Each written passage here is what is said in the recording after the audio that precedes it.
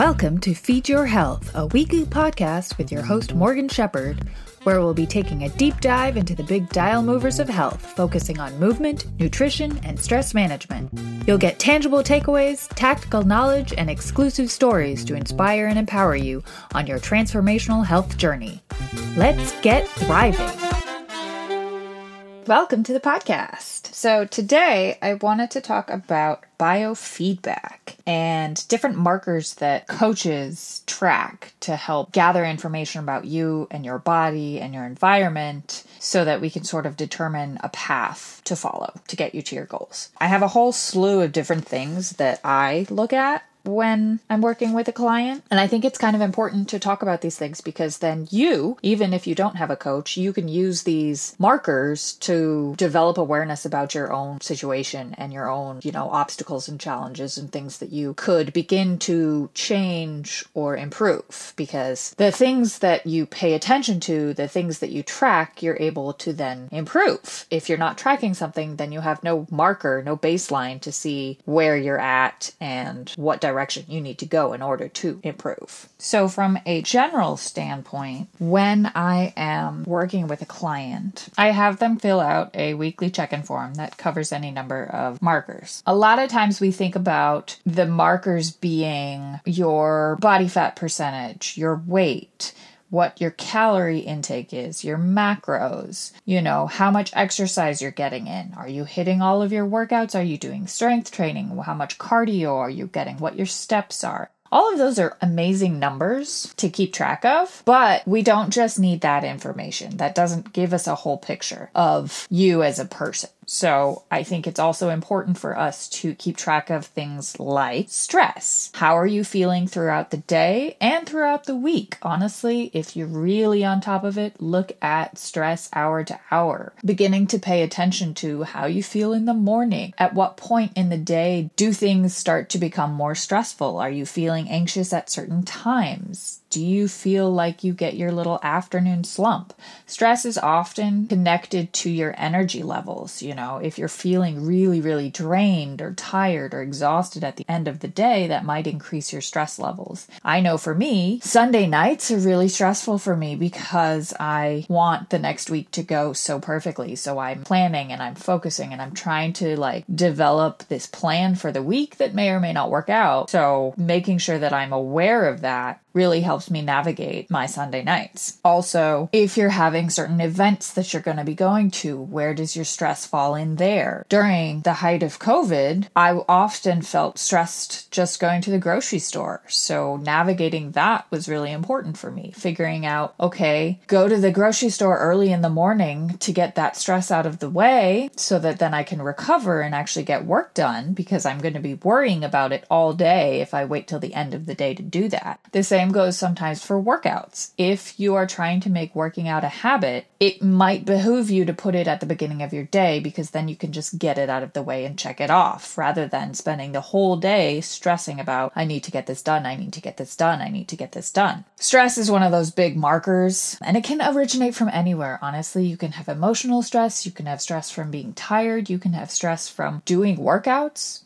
That is a form of stress. If you're not allowing yourself adequate recovery, and I talked about this last week, if you're not allowing yourself adequate time to recover from the workouts that you're putting your body through or the training that you're putting your body through, then you will be in a state of stress. Stress doesn't just mean how is your brain? It also means how is your body? What physical activity have you done to put stress on your body? I went dancing this weekend. I only got 3 hours and 41 minutes of sleep on Sunday morning after my escapades. That is stress. And I have to keep in mind that then the rest of my Sunday is going to be being in that state of exhaustion. And I might be a little more grouchy, or I might be a little bit more moody. I might be hungrier. I might be not hungry because my hormone levels are all confused. So navigating where you're having stress. You might have stress at your job. I know a lot of people don't like their jobs. I was privileged enough to leave the industry that caused me so much stress in my life, but I know it's not that simple for everybody. But if you navigate, okay, if you have a job that creates stress in your life, are there ways that you can manage that? Are there ways that you can lower the amount of stress that your job causes you? Creating an awareness of why your job may be causing you stress, what areas. Is it a person that you're working with? Is it the work that you're doing? Is it the timing? Is it that you have to commute, or maybe you have an office at home, but it just doesn't feel right? Being able to pay attention to these things and ask the right questions is super important. So stress and energy management, those are two of the biggest markers. Also pertaining to energy is mental and physical. I'm reading a book on this right now and it's really interesting, but energy management isn't just conserving it. For example, a lot of time coaches will ask you to do what we call NEAT, non-exercise activity thermogenesis. Essentially movement that isn't specific to a workout or exercise. So basically walking. How much movement do you get throughout your day? I know when I was working in food service, I was walking a lot. I would probably cover like 6 miles in a shift. That is a lot of exercise. Well, not exercise, but that is a lot of movement. And that will affect your energy input and output. We as a society have become way more sedentary, and trying to reestablish those movement patterns within our lives, those movement habits, is super important. Because, and this is the key here, the more movement that you do in a given period, it can actually help you re-energize yourself. So you might think, oh my God, I'm too tired to work out. But in reality, if you do the workout, that might actually energize you more. So you might feel better after you work out. I had that same experience yesterday where I was like, oh my God, I'm stressed. I'm overwhelmed. I don't have time for this. But then I did the workout and I felt so much better because my body was able to step away from all of the things that were overwhelming me and stressing me and just focus on this one thing for that period of time. And movement helps you alleviate a lot of that anxiety that's happening within your body. And so it's a re-energizer, which is often why many people who talk about morning routines talk about having a movement component. Like if you're planning to have a morning routine, you want to hit your mental, your physical, your spiritual, whateverness. And movement is part of that. So whether that is getting up and taking a walk, getting up and doing a little bit of a yoga flow to get the stiffness out of your body, movement creates more circulation within your body. So not only are you increasing your blood circulation, but you're also increasing the circulation of your lymphatic system. So all of these things help to add more energy into your life. And I know it seems a little like contradictory, like the more movement I do, the more tired I should feel, but that's not actually how it works. There is a limit, obviously, overtraining, doing too much exercise, moving too much. Those can be drains. Those are absolutely energy drains. But finding the perfect balance is really helpful. One of the things to keep in mind when you're looking at movement and how it supports your energy levels is to not have an all or nothing mindset when it comes to your movement. So you might be like, I have to do this whole workout, or I have to get in 10,000 steps, or I have to do the whole thing all at once. Breaking it up into small, manageable pieces is actually going to be way easier for you to handle. But also, if you're one of those people who's like, I'm going to do this, and I'm going to do it every day, and I'm going to do it for an hour every day, and I'm going to start tomorrow, and then you do it, and you overdo it, then you're less likely to do it again. So, start with like a walk around the block or 10 minutes a day. That kind of thing, building on that rather than, I'm going to commit to an hour of movement every day. Don't overdo it. Don't overwhelm your systems because then you're less likely to continue doing the habit. So back to biomarkers, biofeedback markers, stress, energy. Obviously, that's going to change throughout the day depending on how you're feeding yourself, how many breaks you're taking. One of the things that I'm working on right now in my own life is taking breaks every 90 to 120 minutes because our brains and our bodies can really only focus for that amount of time, and we need to then recover and re-energize ourselves before we're able to then refocus. If you throw in 15 to 20 minute breaks in between your 90-minute segments, then you'll be more focused and more energized throughout that work period. Also, recognizing that at the end of the day, that's when most people are drained. You're also going to have your afternoon slump. That's also a thing. But being aware of that. So beginning to pay attention to when that is happening for you. Everybody has different trigger times. Like, I am a morning person. Not everybody is a morning person. So you may be depleted early in the morning. You may feel the most tired in the morning and you're like wide awake when it gets to be like 9 p.m. That's okay. Nobody has to be on the same rhythm. Like, we don't have to all be morning people. There's no truth in that. You do what works best for your body type and work with that. Don't force yourself to be a morning person because you don't have to be. Just because Instagram says you should have a morning routine, you don't have to do it that way. If you're more productive in the evenings and you want it to be that way, then work with what your body is giving you. It can be really hard though because of the way our society is set up to have 9-to-5 jobs or like whatever 60 plus hours a week. We work too hard as it is, but trying to navigate that in a way that you can reestablish your baseline and figure out when your body is waking up and when your body is feeling tired. So energy, big thing to pay attention to. Also sleep. I go to bed between 8:30 and 9 pretty much every day, except for those nights where I go out dancing and I'm not home until 4 and then I go to bed then. That is not an easy thing to navigate, but it's what I want to do with my life, so I find ways to make it work. Sleep is super important, and I highly, highly, highly encourage you to get at least 8 hours a night. You may think that you can function on less than that, but I can guarantee you that optimally, if you're trying to work on developing better health, having more sleep will help you increase your chances. Honestly, we all know we need to sleep more. You can go back and listen to my fabulous episode with Irina on sleep and the importance of that. We talked so much wonderful stuff. There was lots of science. I loved it. Go back and listen to that one. I do think it's important to pay attention. How are you feeling? Not just numbers, like how many hours of sleep you get is important, but more so is how are you feeling when you wake up? Are you groggy? Do you have trouble falling asleep? Do you have trouble staying asleep?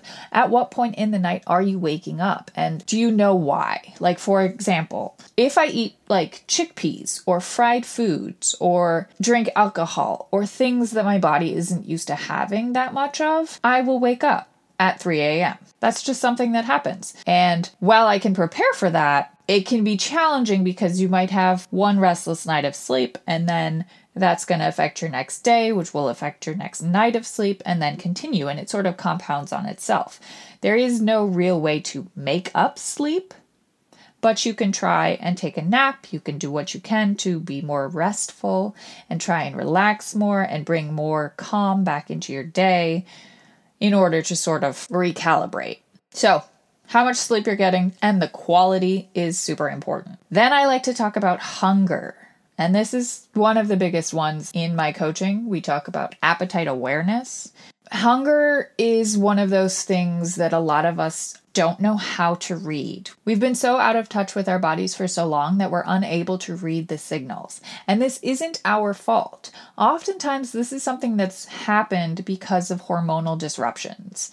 And I'm going to do a whole podcast on things that will affect your hormones and how that affects whether or not you feel full or not. Because there's two hormones, there's leptin and ghrelin. One is the hunger hormone and one is the hormone that makes you feel full. And there's various different things that will affect that. Basically, reestablishing a connection with what it feels like to be hungry and what it feels like to be full. And then evaluating where on the hunger scale you are. Are you ravenous? Are you starving? Do you feel like you are going to pass out if you don't eat right now? Does your stomach feel like a pit? Is it acidic? Is it gassy? Is it like, caving in on itself? How hungry do you feel? And then once you begin to eat, your fullness scale. Could you have more? Are you comfortable? Do you feel satisfied? Do you feel like you need to have more? Do you feel slightly sick? Are you getting more uncomfortable? Do your pants stop fitting? Do you feel nauseous?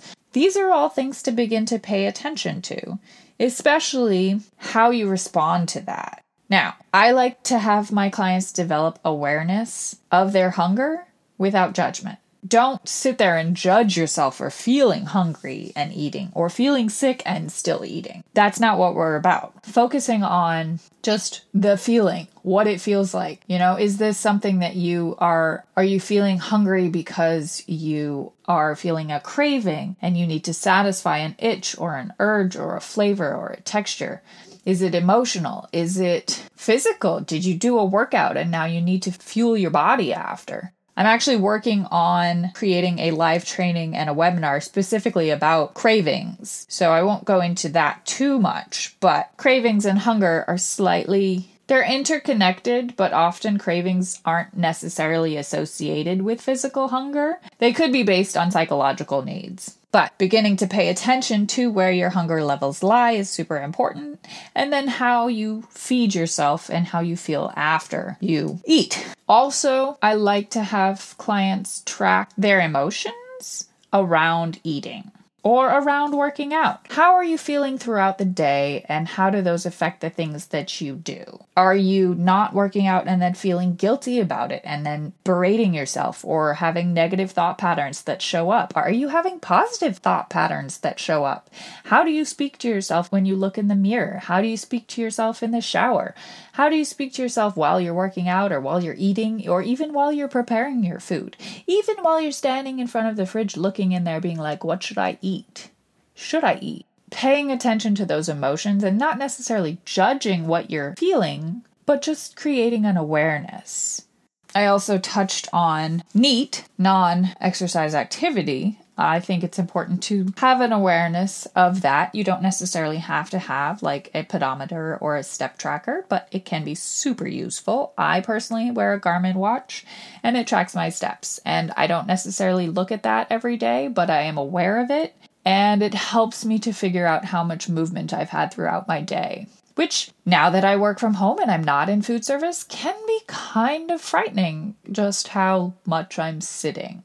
Paying attention to that, highly, highly recommend that. We are a sedentary society, but as a species, we were not designed to be. And I am still navigating that. If you're high achieving like me and you have so many different things on your plate, getting in steps can seem really daunting because it's not a productive time in the way that I desire productivity. Like, I'm not accomplishing anything. I can't get work done, but I can use that time to calm my emotions and maybe listen to a nice podcast or look at the flowers. I mean, honestly, my walk the other day outside was beautiful. I love where I live. Being able to see all the beautiful things is one of the highlights of being able to go for a walk. If you have dogs, not my dogs, because my dogs are reactive dogs and they're not great walking in a city. But if you have calm dogs that go for walks, obviously use them. Just building in movement into your day, finding little ways to do it. And again, as I said before, take it easy, take it slow. Don't overwhelm yourself. Don't try and do an all or nothing mindset. A little bit here or there will help in the long run. And the more you do it, the more your body will crave it. It's kind of like the more you do something, the more you want to do it and the better you feel. And then you begin to crave it. Like when I first started getting into running, it was super painful and I didn't like it and it was not that fun. But eventually, once I started having the happy hormones hit and I got that runner's high and like my body was beginning to feel good after movement, then I started to want it more and I started to not feel sane if I didn't work out, or, you know, my mental status was off if I didn't get in a movement or a workout or some kind of training. The same goes for your baseline movement. You can increase your baseline movement to a higher level, which means that your body will desire it, which means you will be more likely to keep doing it because you're like, ooh, this feels good. I'm going to keep doing this because it keeps feeling good. Anyways, moving on. Something else I like people to keep track of, which you don't have to like write it down, but be aware of your social interactions with others and your connections and your relationships. You know, I think a lot of people in coaching and in the fitness world don't necessarily talk about this section because it's kind of woo-woo-ish, but we are social creatures and we desire to connect with others. And especially in today's world where everything is digital. And even if you you may have a lot of meetings on Zoom, or you may even be going into the office and you're like seeing people there. That is important. That actually helps you feel better about yourself by being around others. Even if you are shy or you're an introvert, you still need some kind of social connection. Having social connections might be something that you have to navigate. Like, they may drain you more than you realize. You may have to pay attention to your energy when it comes to meeting with other people. And that might make it more challenging, but that doesn't mean that you shouldn't do it. You should still attempt to have those social interactions, even if it's just talking with a friend on the phone or connecting with a stranger on social media. That could be a connection in and of itself. It's not as wonderful as in-person connection, and it doesn't necessarily feed your desires in the same way, but it could help and it could play into it in a way. So I think it's important to nurture our connections, our relationships with others, with ourselves also. That one is super important. I touched on that when I talked about emotions, like how are you talking to yourself? But also, do you have like a self-care routine? Do you have time to yourself where you are taking care of your needs? Are you asking for your needs to be met? Are you communicating them? And a lot of that has to do with the fact that, you may not be paying attention to what your needs actually are. You may be one of those people pleasers that's always trying to help other people and not necessarily focusing on their own needs. And we forget about that. Or we just ignore it. But I think it's super important to make sure that you're nurturing your relationship with yourself. And I know it's all woo-woo when people talk about self-love and creating that connection with yourself and feeling like you have everything you need within inside you and that you're able to be happy just with yourself. Once you get it, you're like, oh, yeah, I get it. That makes so much sense. Why didn't I get it before? But it's not that easy. You can't just wake up and be like, oh my God, I love myself. Now, maybe if you started saying that to yourself every day and like used affirmations and like manifested and all that jazz, then you would actually feel that way. But it's not a magic button. Like, you can't just magically love yourself. It takes work. It takes connecting with your inner child and looking at past trauma and developing awareness about all of these things and being comfortable being yourself with yourself. Like, do you know how to be alone? Can you be alone and not feel negative? That's a big one. And, I'm in therapy. We're all doing our thing to make sure that we handle our own shit. This is something that I've been working on. Practicing being present in the moment and not having to accomplish something, not having to do something. That has actually really helped me find myself in a way that allows me to develop this self-love.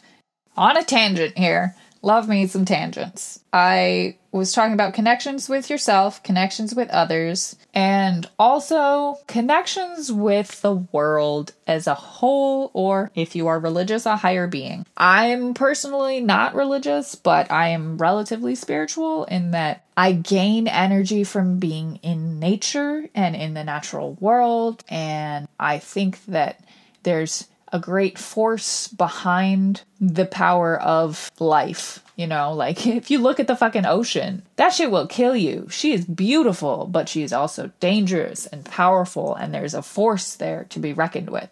Whatever it is that you believe, tie into that, because it helps you feel like you have a sense of purpose, a sense of belonging, a sense of meaning, like there's a point for you to be here, which may just be to exist, and to experience life, however it is that you want to see it. But I think it's important to try and develop that, because then it helps you feel less alone.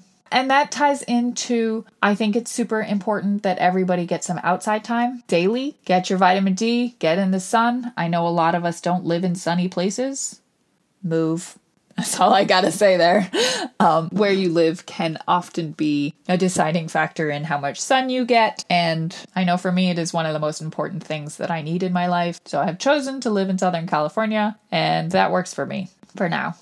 Getting outside can be challenging in a city. It's not always the most pleasant of places to be outside, but I can always drive to outside places.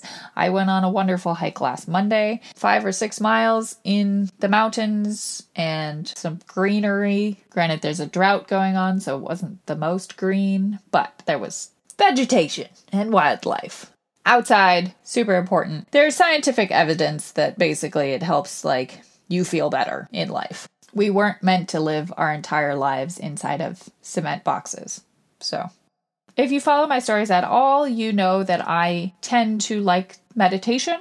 Everybody meditates differently. You have to figure out what will work for you and your situation. But I think incorporating some kind of meditation practice, whether that is just breathing, body movement, maybe some podcasts that you listen to, like a guided meditation or some kind of visualization, something that brings you in tune to how your body is feeling in that moment and that allows you to sort of clear your mind and calm yourself, or have a specific focus that you focus on and just meditate on that. Finding a way to incorporate some kind of routine is highly beneficial. One other big thing that is kind of factored into stress, energy, and sleep is recovery. People don't talk about it enough. I talked about it a bit last week, but the importance of, and this goes back to the 90-minute segments of work, creating recovery periods within your day. So looking at your schedule and being where can I reestablish energy? And where can I check out from whatever the thing is that I'm focusing on? We're not good at multitasking, but we're very good at sustained work for 90 to 120 minutes. And we can focus during that time period. But then we need to have a break where we recover and we focus on something else completely. It could be something that's fun. It could be an activity like coloring or drawing or movement, dance, music. It doesn't have to be something that's accomplishing or doing. You can just be in that 20-minute period. I also recommend not turning to screens or phones or TV because that also is an energy drain. Those are the biofeedback markers that I like to have in my check-in forms weekly.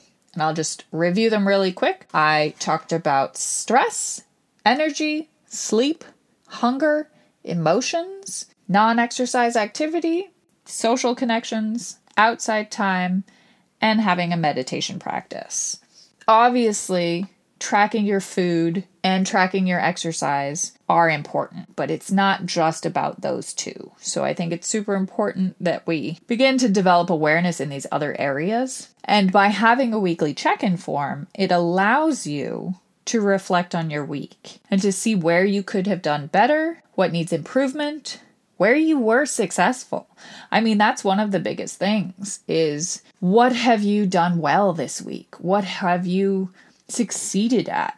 Focusing on your wins and your strengths rather than focusing on all the negative things or the bad things or the things that didn't work out quite the way you planned is actually more beneficial to you in the long run, and we don't do it enough.